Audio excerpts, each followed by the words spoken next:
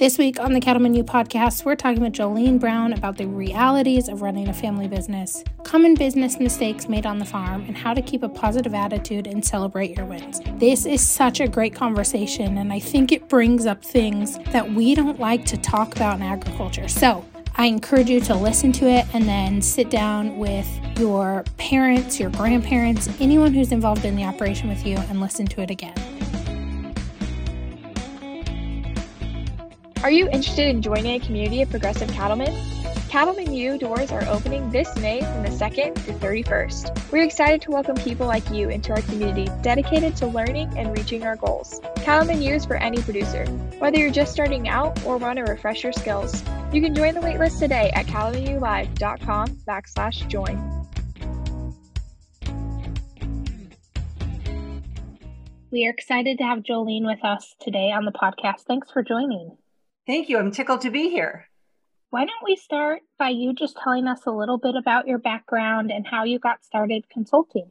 Well, I am a professional speaker, a family business consultant, but what's more important, I'm also a real farmer brown. And what I learned short in my career 35 years ago is that those of us in agriculture have all kinds of resources for weeds and seeds and breeds and feeds and money, machinery, and marketing, but we're not so good with the people. Yet it's the people that do all of that production. So as I was speaking on topics and things, I would get questions like from a young daughter-in-law, how long do you have to be married before you get to be family? Or I would get the question, I've been the only one working on the ranch for 20 years, but my parents are dividing it equally amongst all of their kids. Why should I bust my butt just to make them rich? So those are the kinds of questions that I kept getting. And what I learned is that to be a resource for them that will help them increase their productivity, their profitability, I want to give them some peace of mind so they can sit together happily at a holiday table. So I chose to specialize in the human side of agriculture.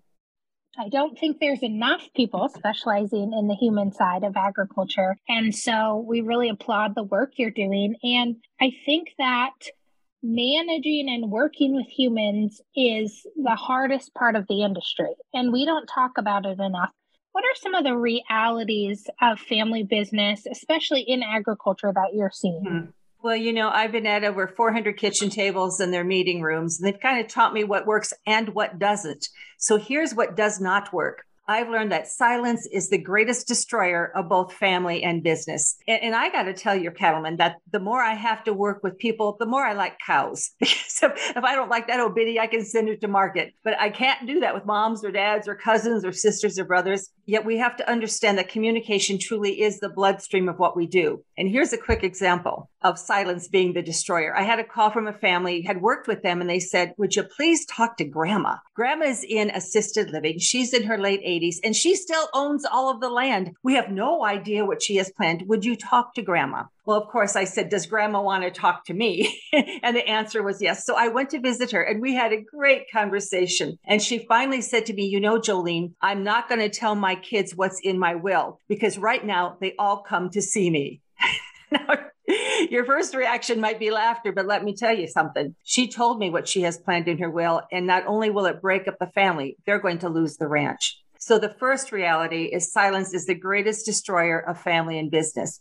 The second thing, and we'll focus more on this a little bit later, but that is a conversation is not a contract. I've learned that if things are not in writing, things do not exist. And with family, more, not less, must be in writing. So that's the second thing. Here's the third thing. We must make an intentional decision.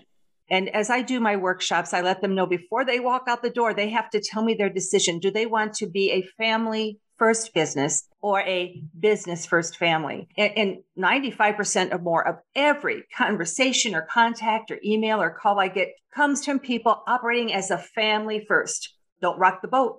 We don't want to get dead mad. Oh, I think there's a will. We'll just all get along. We love each other. And they're operating their future on a habit, assumption, a hope, and tradition. When that works out, I call that lucky. And it's very rarely that it truly works out. So what I teach and what I'd like your participants to understand from this podcast is they get to make a choice, because the other choice is to operate as a business first family. Now, that does not demean the family. It does not say the business is more important than the family, but what it says is we love and honor you, this family, so much, we better get the business right.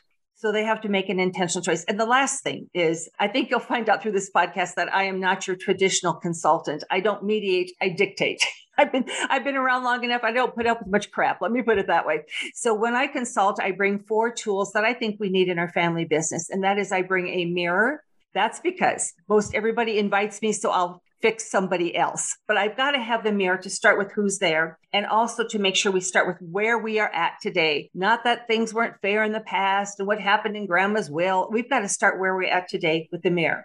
My second tool is I bring a box of tissues, because there is always emotion. There's worry and fear, there's anger, there's resentment, there's tears. And they have taught me that when emotion and logic collide, emotion's going to win. So we have to deal with the emotion. Then I bring a roll of duct tape, not just so that they're listening, but sometimes I got to tape them to their chair, because I will have somebody who wants to say his or her piece, by golly, this is how it's going to be. And they want to walk out the door. And I'll have somebody else at the table goes, oh boy, this is getting really hard here. I think I'll go make some coffee and cookies. I'll come back in a little bit. Nope. I got to tape you to your chair. You got to stay present.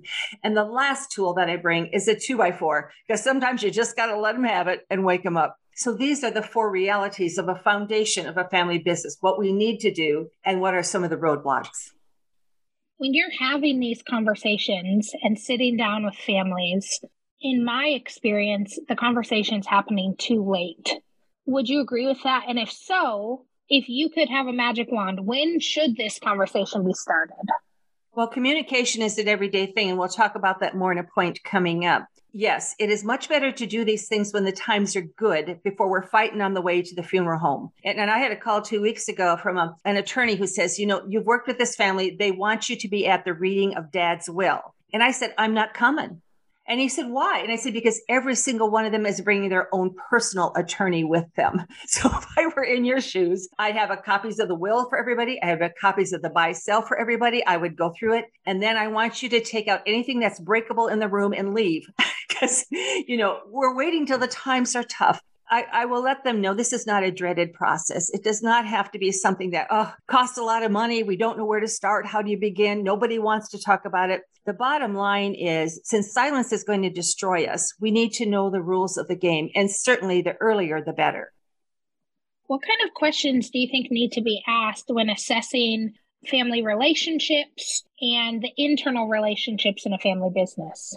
Well, one of the mistakes that we make is that we assume just because we were raised together or we're living together, we can all be working well together, because being a part of a family business is not a birthright. There is no entitlement. When we operate as a business, first family, I do not want moms and dads bringing in the kids. I want leaders and managers hiring worthy employees who will earn the right for management, leadership, and ownership down the road. So you can't assume just because you're raised together that you can and should be working together. And some of the questions are, I always have to start with the senior generation or whoever holds the assets.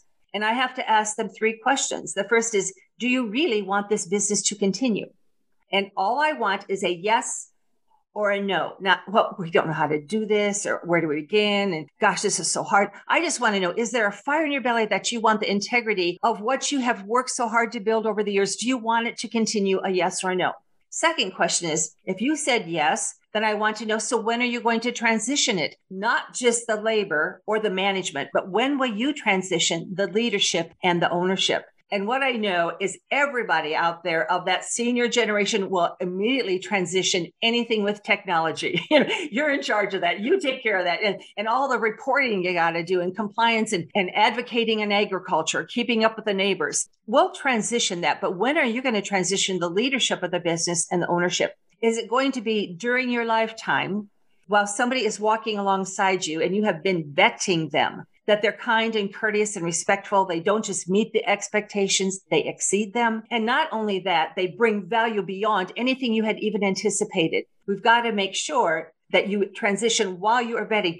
I had an 80-year-old man say to me, he said, Jolene, maybe I ought to be turning something over to my boy. But his boy was 60. I said, yeah, screwed your son. Can you imagine being 60 and never having an opportunity for ownership of equity or collateral? So we've got to make sure that we understand when we're going to transition, because that brings us to the third question, and that is, to whom will you transition?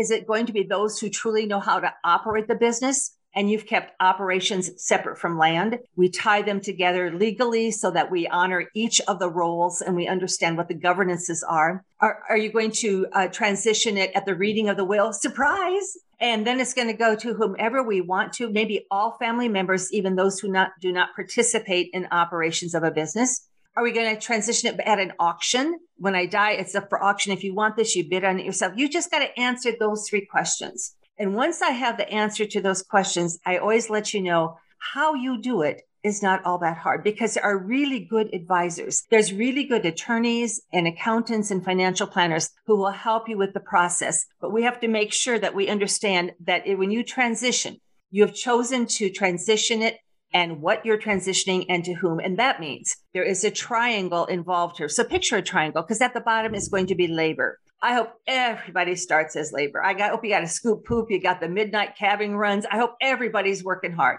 And when you labor well, then you get to manage. Maybe you're really good at animal nutrition or herdsmanship or animal health. Maybe you're really good at agronomy or marketing or machinery, but you're going to be good at something. So you manage that. And when you manage that well, then you manage the next thing. And pretty soon you get to lead. But I always have to remind the senior generation that at the pinnacle of the career, you get to become labor again.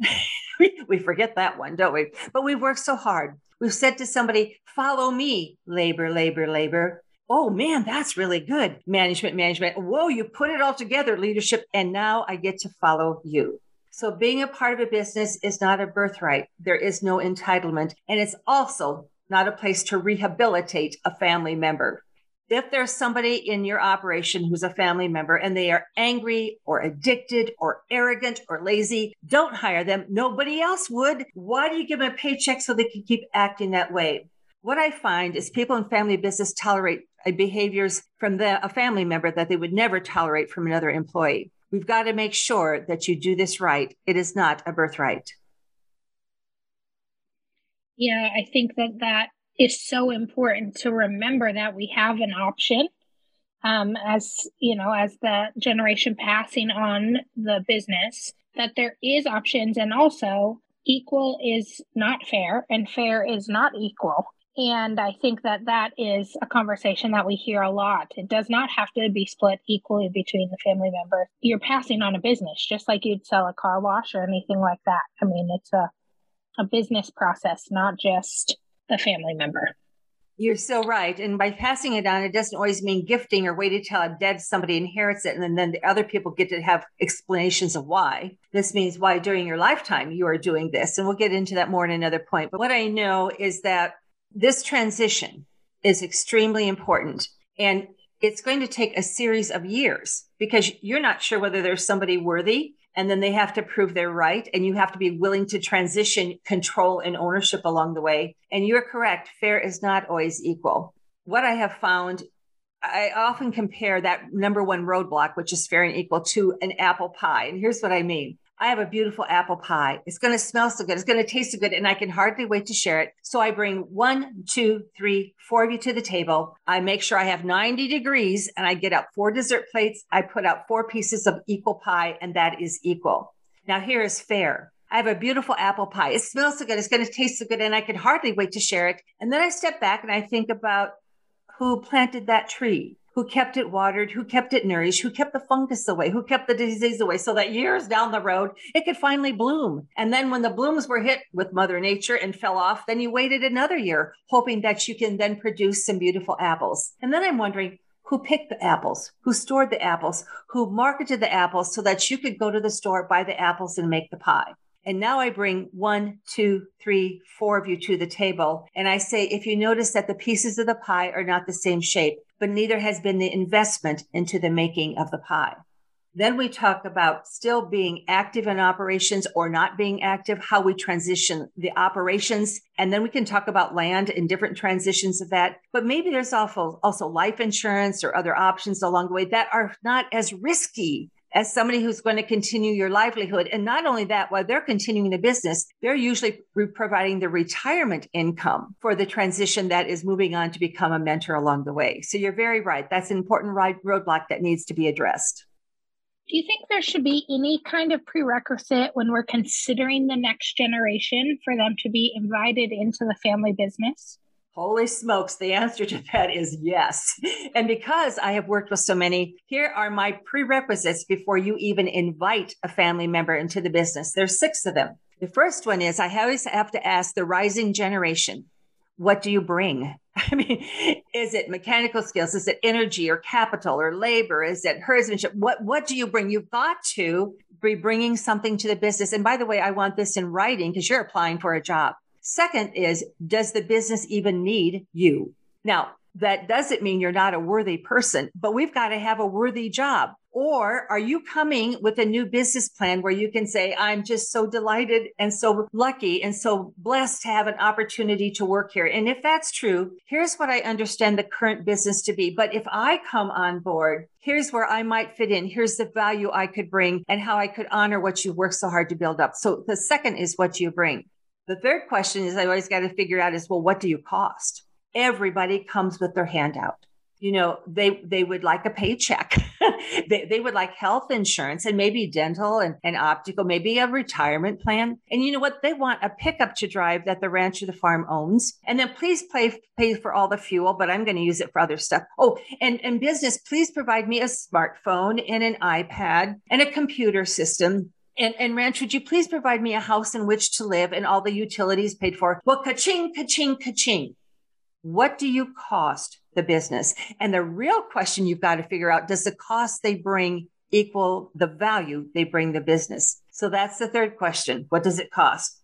Here's the fourth prerequisite. I want you to have worked for a non-family boss for at least 2 to 3 consecutive years. This is not your summer internships. This is not, well, I've been working on the ranch since I was 4. I followed mommy and daddy. No. This is once you're done, I want you to work for a non-family boss. And I know we don't have time in this podcast, but there's about 30 lessons you learn when you work for somebody else. And you get to bring that good stuff back to the family business. But you know, Caroline, I've also learned that parents aren't the best teachers of these lessons. While they are working for somebody else, I want to make sure they have good evaluations, good performance reviews, or maybe a promotion in their job. So here's the fifth prerequisite I always ask the rising generation, and that is, are you still living at home? And the last question is your mother still doing your laundry? Because if you're still living at home and mama's doing your laundry, you're still mommy and daddy's little girl and boy, and they're still your mommy and daddy. I said it before. I want good leaders and managers bringing in really worthy employees. And for me, this includes these 6 prerequisites must be met before an invitation is even issued. I'm not sure my dad ever verbalized it, but we had to have a college degree to come back to the operation or even to consider coming back to the operation. And I'm not sure it's something that he said in those exact words, but all of my siblings and I knew that if we were interested in working on the family operation, we had to have a degree. And that has been so beneficial for our family and just the culture of knowing that we needed to go learn from someone else. We needed to stick through school and come home with a degree. And I think it's really improved what we can offer, but that was something that was really taught to us as kids is you got to have education. And that's not uncommon. It's a good prerequisite. It's also part of my prerequisites before you ever transition an asset. And I would like to add one more thing. When you get your advanced degree past high school, please make it be in something that is beneficial to the business.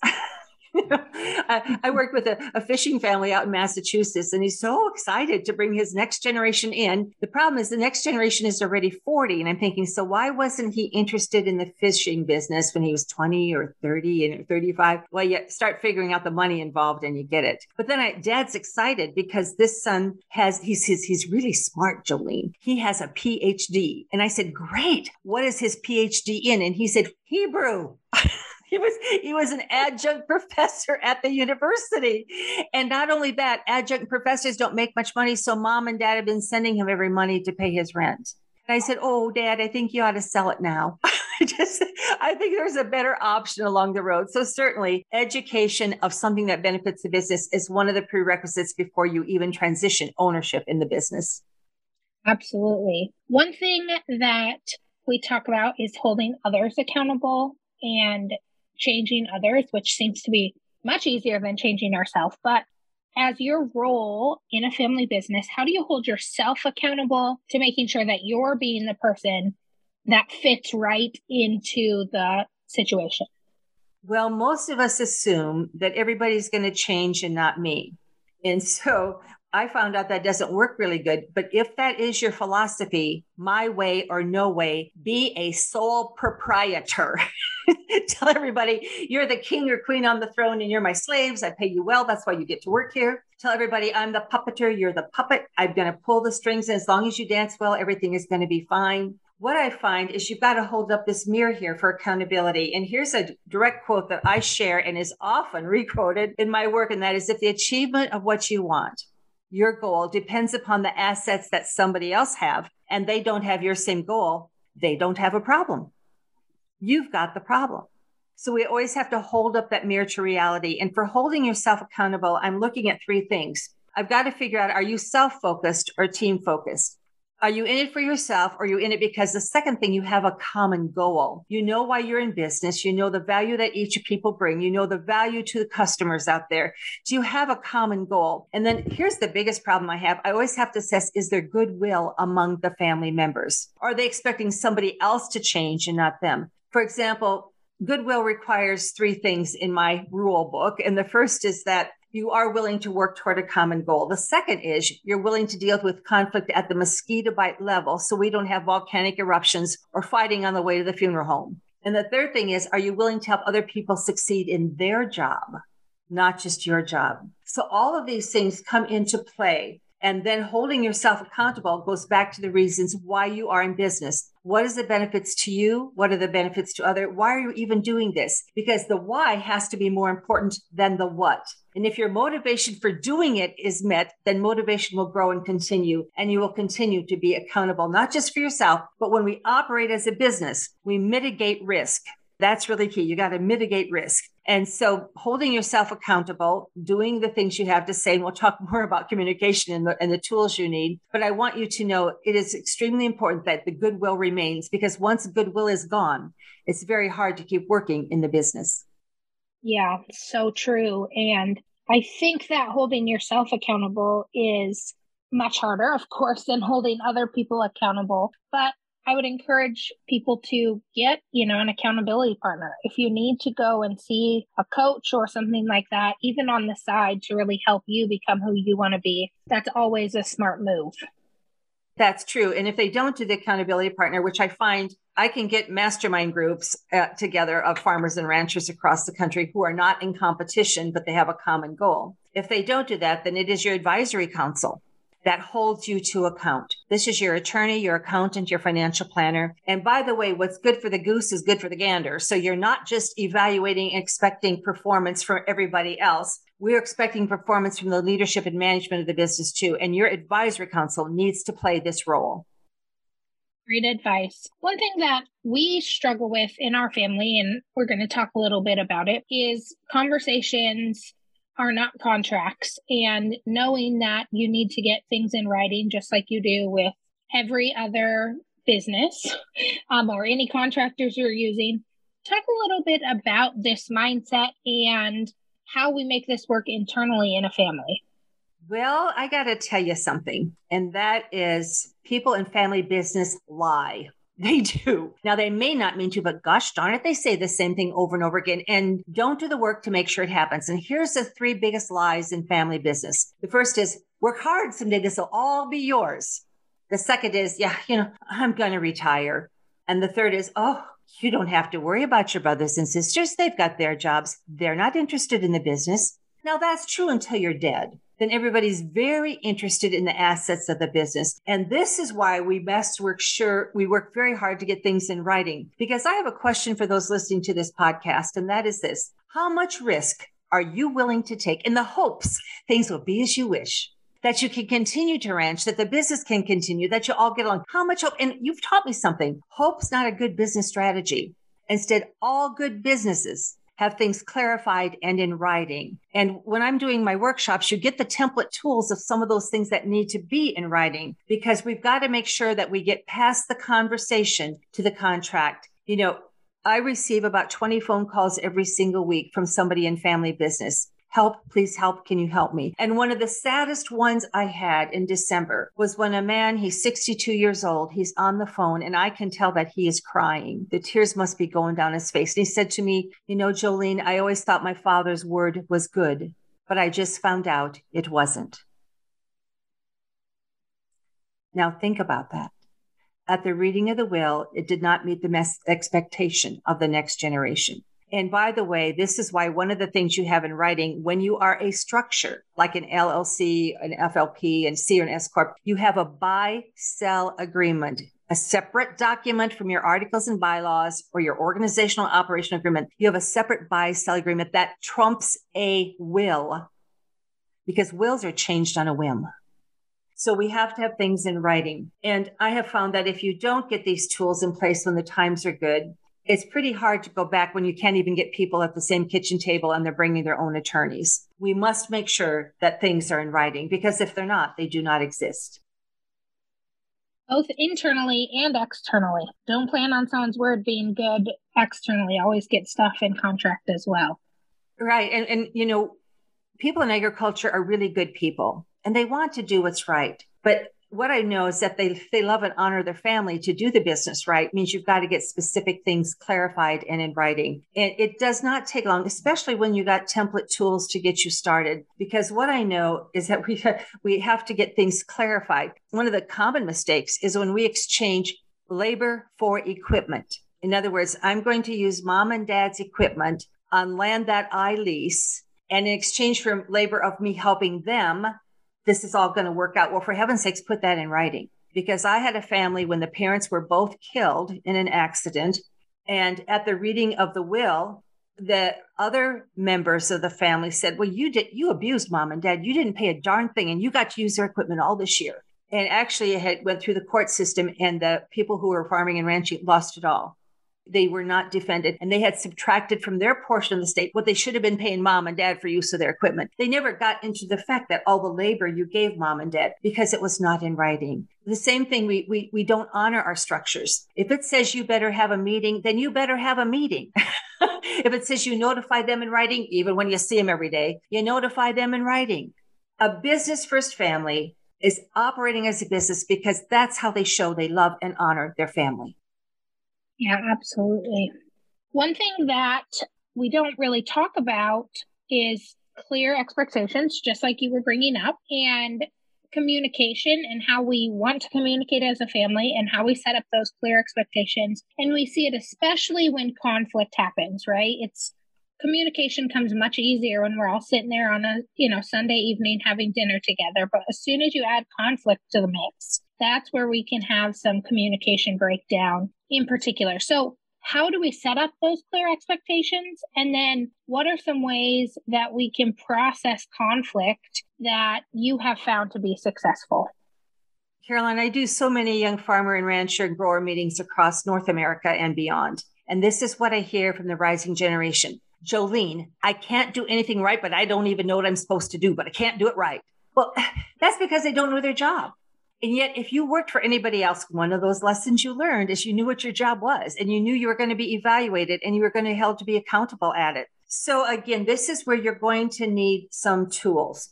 I teach how to use a managing people chart, which is just a spreadsheet. And across the horizontal column are the key people of the business. And then the long vertical column is what you do on your ranch or on your farm every day. And then you assign letters. So who's responsible for this? The buck stops with you. You've got to report to owners. You better understand the money of the area. You've got to make sure the work gets done. I didn't say you had to work alone, but you got to make sure it gets in. You've got the R. And I tell people, if after 6 years you don't have an R with your name, run, go, get out, because you're a lifetime employee. Now, if you want to be a lifetime employee, that's okay with me, but really know that to manage the expectations, you've got to know the responsibility, the R, you have to know the W, what's expected of you from work, and who do you expect to work in this area? Then C, who do you have to consult with before you get to do something? And by the way, that might be the owners or the banker.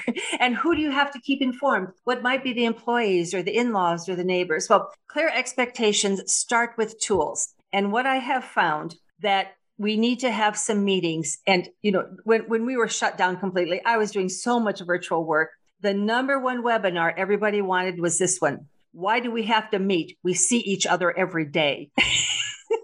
That was a direct quote from my father-in-law. So I thought I could use that one. So here's what I want you to do to make sure communication becomes clear. I want you to have a morning huddle. Now, this can be done through the smartphone or through the iPad. You can do it through the Zoom calls, or you might be in person. This might mean for us on the crop farming side during planting, 7:00 a.m., we're all meeting in the shop. But here's the purpose of a morning huddle. What are you going to do today? Do you need some help doing it? Do you need the resources? And let's get out there and get to work. It's 15 minutes. And during your busiest time, that's when you need a morning huddle more than any other time of the year.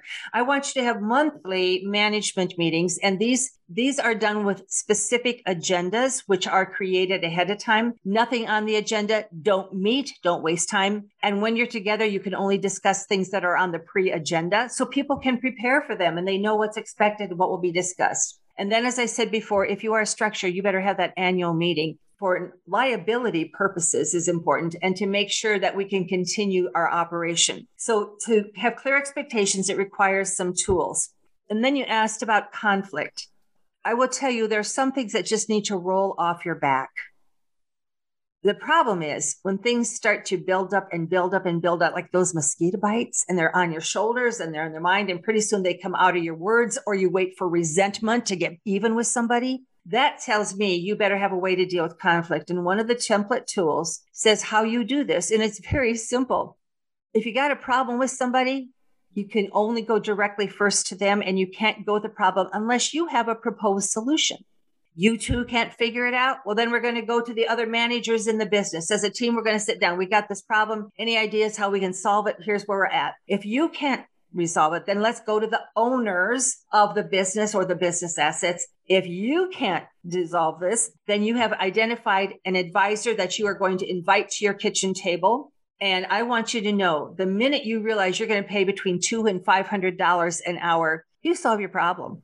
And I've only had one family business in 35 years where we had to go to the last thing, that was mediation and binding arbitration. Now, the thing with conflict management is it has to be adopted. It's a separate meeting. It takes about half hour at the most to do this. This is how we want to deal with conflict within this family business. Have them cross out what they disagree with, write in what they'd rather have, and then make sure you have a motion, a second, a vote. This is how we will act. And then everybody in their personal handwriting has to sign the bottom. Now, here's the key. The leaders must model this, hold him or herself to account as well. And they say, I'm going to screw up. I know I'm going to screw up. So when I do, please hold me to account as well, so that we all can grow together. They need people skills, but that doesn't come easy for a lot of us in agriculture. But once you have the template tools in place, it's amazing. And another tool they need is a code of conduct. What do you as a family business believe good and right and fair? And what behaviors will reinforce that?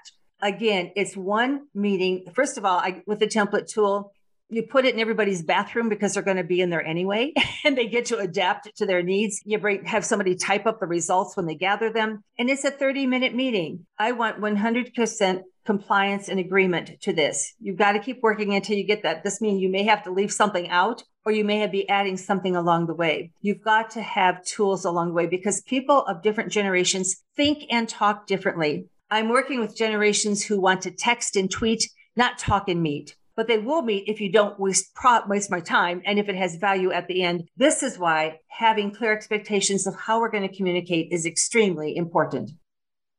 I agree. I think communication is probably one of the biggest challenges that we don't even notice, the elephant in the room, because we're used to communicating just in a different way than we need to in some of these situations. But did you know that cussing and swearing and rolling your eyes and slamming doors is not acceptable? And here's how we traditionally coach in agriculture. We say, watch and then you'll know, or get out of my way, I can do it quicker, or read my mind. And I got to take, in my book, Holy Crap, I Married a Farmer, one of the little quotes in there that says, if somebody ever says to you, I can do it better by myself, let them. Just turn around and walk away. So there's so many things that we can do to celebrate. There's so many things that are roadblocks that keep us from doing the work. Once we get over those roadblocks, and sometimes it takes an outside person to help you do that, And once you've got the template tools in place, you hold yourself to account. You begin to operate as a professionally run business who has the pleasure of being a family with the opportunity of a legacy to continue. Yes, absolutely. So we talked about the prerequisite for joining the family business. What are the prerequisites for transitioning a family business? All righty, let me tell you why I developed this. Phone rings, mom and dad are in their 50s. They're extremely upset. She runs a travel agency. She's gone a lot. He serves on all kinds of boards. He's gone a lot. So they transitioned by contract the farming business to the next generation. And they're all upset because the kids aren't paying them. And I said to mom and dad, was this a legal contract? And they said, yes, it was. I said, well, then you've got to take them to court. Oh, no, they're our kids. Well, then it's a gift. Oh, no, we need the money. Well, yeah, take them to court. This is the 2x4. I don't have any other way to deal with this. And then when I asked the next generation, why aren't you paying the parents the terms of the contract that have your name at the bottom? This is a legal contract. And here is what they said. Jolene, we're going to get it all anyway. Why should we have to pay for it? That's why I have a 2x4 at the table, my friends. It's a wake-up call. So just as there are prerequisites before you invite a family member, here's what you've all taught me is very beneficial before you ever transition assets to the next generation. And by the way, transitioning is not just gifting, not just inheriting, it's also purchasing with terms that can allow a business to continue. So the first prerequisite is, as we talked about, I want you to have an education of at least 2, preferably 4 years of something that will benefit the business. I want you to have an education. And the second, I want you to have experience. This is why you work for somebody else for 2 to 3 years. The lessons that you learn will change not only how you come back and what you bring, but how you are accepted into the business as you grow. The third prerequisite is that I want you to have some skin in the game that is not funded by mom or dad or the business. You have worked for someone else for 3 years. What did you do with that money? Did you go buy a pickup or a snowmobile or go on a holiday? Or did you save money so you could buy shares of stock in the corporation or a number of head of cattle or something you could lease back to the farm or ranch? You got to have some skin in the game. And what I know is if you don't do this, then all of a sudden entitlement comes in. It's going to be mine. Or why should I have to pay for it? Or mom and dad become the bank so that I can have whatever I want whenever I want. And I often hear from the senior generation, those kids have it better than me. They live better than I do. And I said, well, whose fault is that? Because one of the points we didn't talk about is money, and money really matters. So you've got to make sure that you take care of the senior generation financially first. They've got to be secure in the business. And if you don't do that, they will not, nor should they relinquish control, because you can't dink around with their security. So make sure that the money is secure out there. We have to make sure they have some skin in the game and we understand money matters. The next thing is, if you need to be compensated for sweat equity, then that is done annually, not at the time of death. So here's what sweat equity is. If you're working hard and you work for somebody else so you know your monetary value, and you come back to the business and you're kind and courteous and respectful, you don't just meet expectations, you exceed expectation and you add value, but you're being paid peanuts or work hard because it's going to be yours someday, then you are not being compensated for sweat equity. Sweat equity is earned compensation in lieu of the market value salary. And again, it is not done at the time of death. It is done every year at the annual meeting. And right now, of course, you can transition 16,000 if you're in the States to individuals each year. And there's no gift tax filing or anything. That is a gift that you get, but is this gift of compensation for sweat equity? For heaven's sakes, if it is, you put it in the minutes that this is what you're doing and this is why you're doing it. The fifth requirement that I have is there's got to be a fire in your belly to be here. Now, I'm going to make a generalized statement. Know that there's always exceptions. And that is, I have found in today's environment, until the rising generation is at least 27, I can't tell the fire in their belly. Here's why. Parents have made it too easy. We don't want our kids to fail or to make a mistake or to stand on their own 2 feet. Oh, they should have it better, a better life than we have. And so we don't let them sacrifice. We don't let them form any grit. Grit is perseverance over the long haul. And the enemy of grit is ease. So we've got to have people who are riding the roller coaster of the drought year where we didn't have enough hay, where we couldn't get the cattle worked in a timely manner, or during calving. We have to have people who have grit that are going to be owning the assets of the business. And then the next one is, when you're going to have assets of business, you better show that you're in compliance of the tools that we have adopted.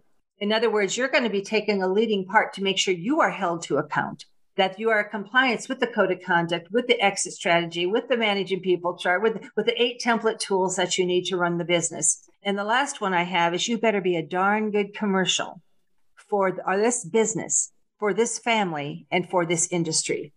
Once those are in place, then I'd like you to consider keeping operations in its own entity, such as an LLC, from the land and the hard assets that are not movable. Operations are anything movable. Critters, crop, people, machinery, that's all in the LLC. And if I were a rising generation, it would be my goal to become 100% owner of operations of the business, because I know how to operate a business. You don't put people in owners of something they don't know how to do. Now, the land, we can talk about how you transition that and how you tie them together. But it's extremely important that you make sure this transition happens not at the time of death, that it begins incrementally by buying and or gifting so that ownership continues. And I know you won't get the stepped up basis. Hey, there's worse things than paying taxes, and that is losing both family and business. Absolutely. Now, when we successfully either transition or we are having these conversations as a family business, how do we keep a positive attitude and really celebrate these milestones in the business? Well, we're often like the hamsters on the wheel. We went round and round and round. We get burnt out, worn out, stressed out. And then we say to the next generation, oh, come on into the business so you can get burnt out, worn out, stressed out. What would happen if we actually paused to applaud everything that we have done? This is why at those monthly meetings, or maybe during a morning huddle, you start with something good that's happened. This is why you address realistic concern or problems that together we can solve. This is why the leaders make sure that they are demonstrating, that is a verb, by the way, appreciation. What are you doing to value them? And different people want to receive appreciation in different ways. Have you asked them? And then, leader, what do you expect for your support along the way so that you truly can celebrate? What we learn is that it's nobody else's job to make sure we have a good day, to make sure what we do is something that we like. We get to choose this. And you always have choices. You can quit, you can cope, you can work to change the system, or together you just might create a whole new system. I'm always about helping them find humor and celebration every day. And if you're struggling, the best source of all comes in the form of kids. Now just think about the stories they tell, the way they say things. Oh, I got whole speeches on harvesting the humor, a celebration of life on the farm or ranch. And so you got to understand there's humor every day. Second, you've got to learn how to accept things you cannot control or change. It's not going to do you any good to bang your head against a wall if you can't control or change it. And for example, you cannot tell because this is a podcast, but I'm a long-legged critter. I'm 5'12", okay? And I get asked all the time, how'd you get to be so tall? And I used to say, oh, I'm only 5'8". I do the rest with makeup. Or, it's the fertile soil of Iowa. Stand in it and you grow tall. But I'm not the tallest female in our immediate family. Our daughter, Callista, is 6'3" tall. She's absolutely gorgeous. But do you know what she has been asked all of her life? It's, do you play basketball? So one day I made a t-shirt for her. It said, yes, I play basketball. Do you play miniature golf?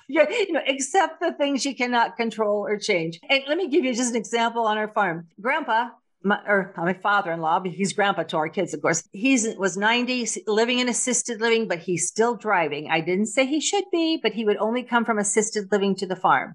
And he'd come into the driveway and lay on the horn because he's not going to get out. He's going to lay on the horn. So I come running and Dad's got the window down. How are you doing today, Dad? Oh, pretty good, pretty good. What's Keith up to?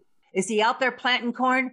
Oh, gosh, no, Dad. We had 3 inches of rain yesterday. It's too wet. Well, you better tell him it ain't going to grow in the bag. I'll do that, Dad. I'll tell him. Not now, but I'll tell him what I know, except things you can't control or change, knowing some things roll off your shoulder. And the last thing is, if you want to enjoy your journey, please associate with the folks who are enjoying theirs. We heard when I was little, I bet you did too. If you lay down with the dogs, you get fleas. Then we changed it. It's hard to soar with the eagles when you're surrounded by a bunch of turkeys. So who do you know that's a turkey? Oh, yeah. Machinery's junky, crops are pretty, critters are sickly, and everything's bad around here. Who do you know that looks like they've been weaned on a dill pickle? Now, could anyone somewhere be thinking about you? You see, this is a do-it-to-yourself joy that you can bring to the business. Yes, we ride the roller coaster of tough times together, but there's always something good that we can find for our family and for our business. This has been a great conversation, and I think that this is so important and something we need to talk about and be cautious of in family business and talk about it before it's too late. Talk to me a little bit about how our listeners can connect with you, how they can work with you, all of that. Well, one of the things you will hear right away, and that you know for yourself, if you can get all generations hearing things same place, same time, they actually go home and do the work. So this is why I talk to Montana Stock Growers or Cattlemen's University, or this is why I'm at events doing live presentations. And isn't it fun to be back live? What was interesting, I just did a meeting of farmers, and somebody from the next generation said, but we don't have family members to continue. I said, hey, right after this one, there is a young farmer meeting on your people in your state. 480 people are attending. Oh, there's people who really want nothing more than to be a part of a legacy. Legacy does not have to transition to family, but you've worked hard to build a business. What are you going to do? So if you need some help with it, please come to my live presentations or bring me into your group. That would be the very best. Next, you can reach out and call me. We do get a lot of conversations. You can email me at Jolene, Jolene, Jolene at jolenebrown.com. Or you can text me, or we can talk in some form. I never charge for the first conversations because I don't know if my work can be of value. And as I said to a phone call I had this morning from someone, this is not a family business problem. This is a marriage problem. I want you to know I put the responsibility back on the people who can truly improve their families and love them by doing the business right. So my website is jolenebrown.com. They can watch videos of me on YouTube. I'm on RFD TV, and I write in the monthly column, Can Their Problem Be Solved, for Successful Farming Magazine. Perfect. I really appreciate you taking time today. Again, this is phenomenal information, and we look forward to all the lives and operations you'll change with your wisdom. I am blessed, and aren't we both, because we work with the best people on the planet, the people of agriculture. Absolutely. Thank you so much for joining. You're welcome. Meet us in Nebraska. This September on the 16th through 18th, we'll be hosting the Cattlemen U live event in Grand Island, Nebraska. This event will feature industry-leading speakers, groundbreaking tour stops, and cattle handling demos that will allow you to refresh your skills. Whether you're a first-generation rancher or next-generation rancher, Cattlemen U is for you. You don't have to be a member of Cattlemen U to meet us in Nebraska. Grab your tickets today at cattlemenulive.com/live-events. Thank you for joining us for this episode of the Cattlemen U podcast. And remember, the grass is greener where you water it.